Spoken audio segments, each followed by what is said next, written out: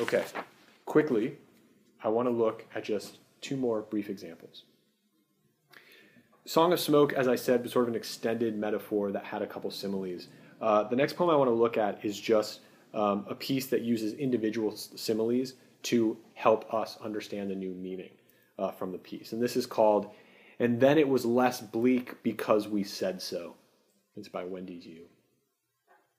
Today, there had been so much talk of things exploding into other things, so much that we all became curious, that we all run outside into the hot streets and hug. Romance is a grotto of eager stones anticipating light, or a girl whose teeth you can always see. With more sparkle and pop is the only way to live. Your confetti tongue explodes into acid jazz. Small typewriters that other people keep in their eyes click away at all of our farewell parties. It is hard to pack for the rest of your life. Someone is always eating cold cucumber noodles. Someone will drop by later to help dismantle some furniture. A lot can go wrong if you sleep or think, but the trees go on waving their broken little hands. If we dial this back to the beginning, we start in a really located, really easy to access point. Today, there has been so much talk of things exploding.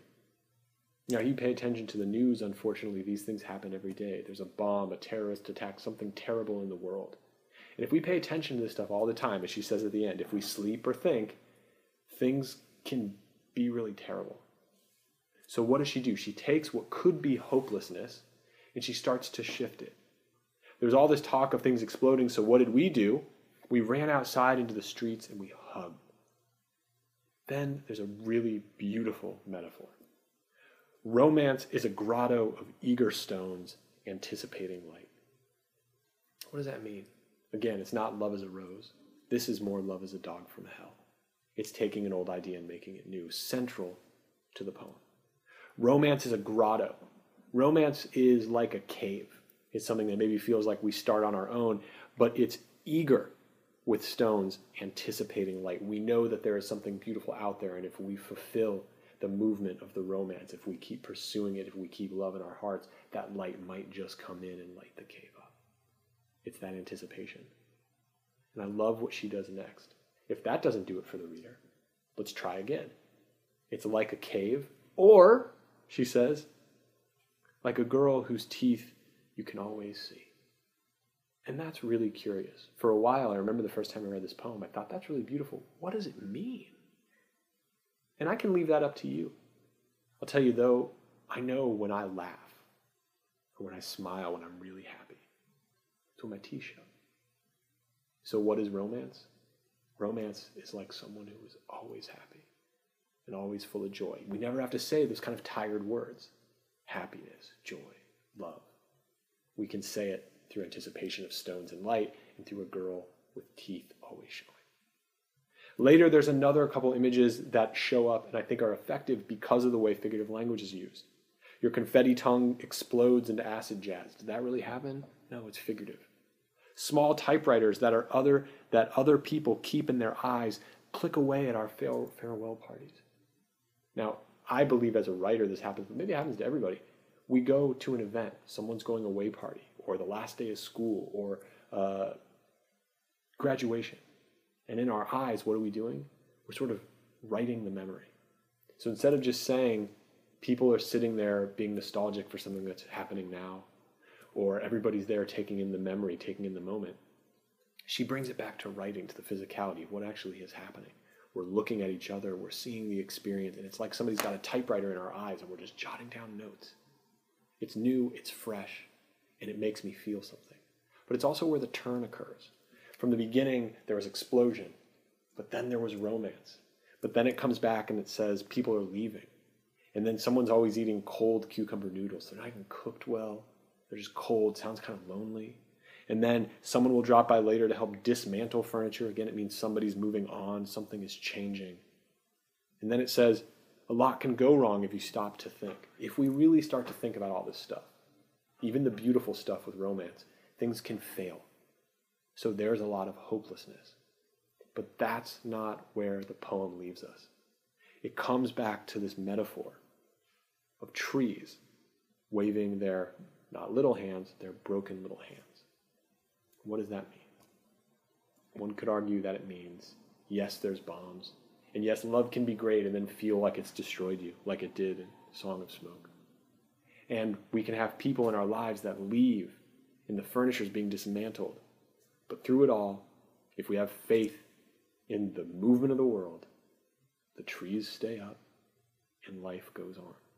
We can be hopeful because even if it gets windy and a storm passes through, the trees stay there with their broken little hands. They're not leaving and you don't have to either. Life can go on.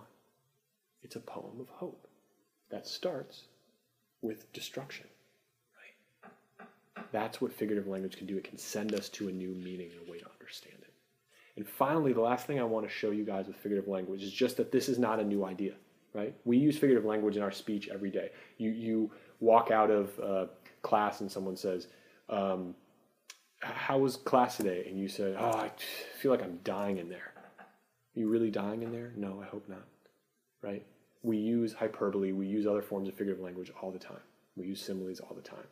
But a lot of other writers have done this too. So we've been looking at some pretty contemporary writers, but I want to draw your attention to a wonderful poet, hopefully you guys have heard about, Emily Dickinson. I want to leave you with this piece. It's known as Hope is the Thing with Feathers.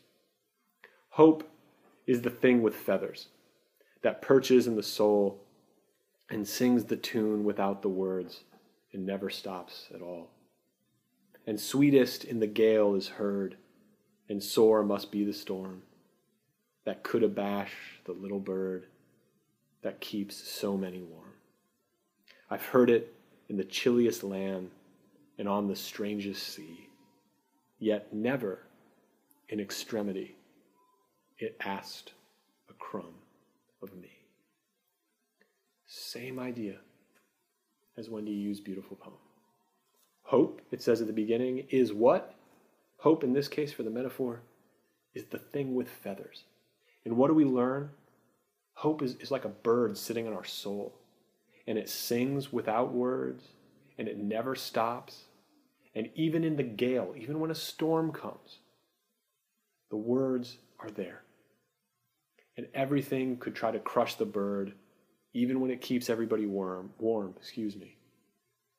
But even in the chilliest land, the most frozen place, the most stormiest situation you could ever be in, hope is still there. It never asks of anybody anymore to be hopeful.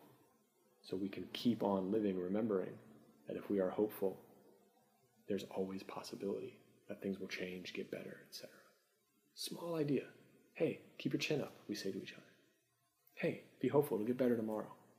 But when we use the bird, and we make it a figurative piece of language, and we extend the metaphor, we have now something new to connect to it. Yeah, there's a hopeful bird in my chest too. It's always going to be there, even if today was bad or tomorrow's worse. These are all the things that you should keep in mind as you move towards your next assignment, which is going to ask you to write a poem that moves in some way. It can move across a page, it can move in weird and wild and wacky narrative turns, but somewhere in there we want you to have a critical metaphor simile that takes maybe a tired idea in a new direction, gives it, as they say, new wings, to hopefully, again, allow your reader to get something new from it. And don't forget, you can still use imagery too. Thanks, guys. See you soon.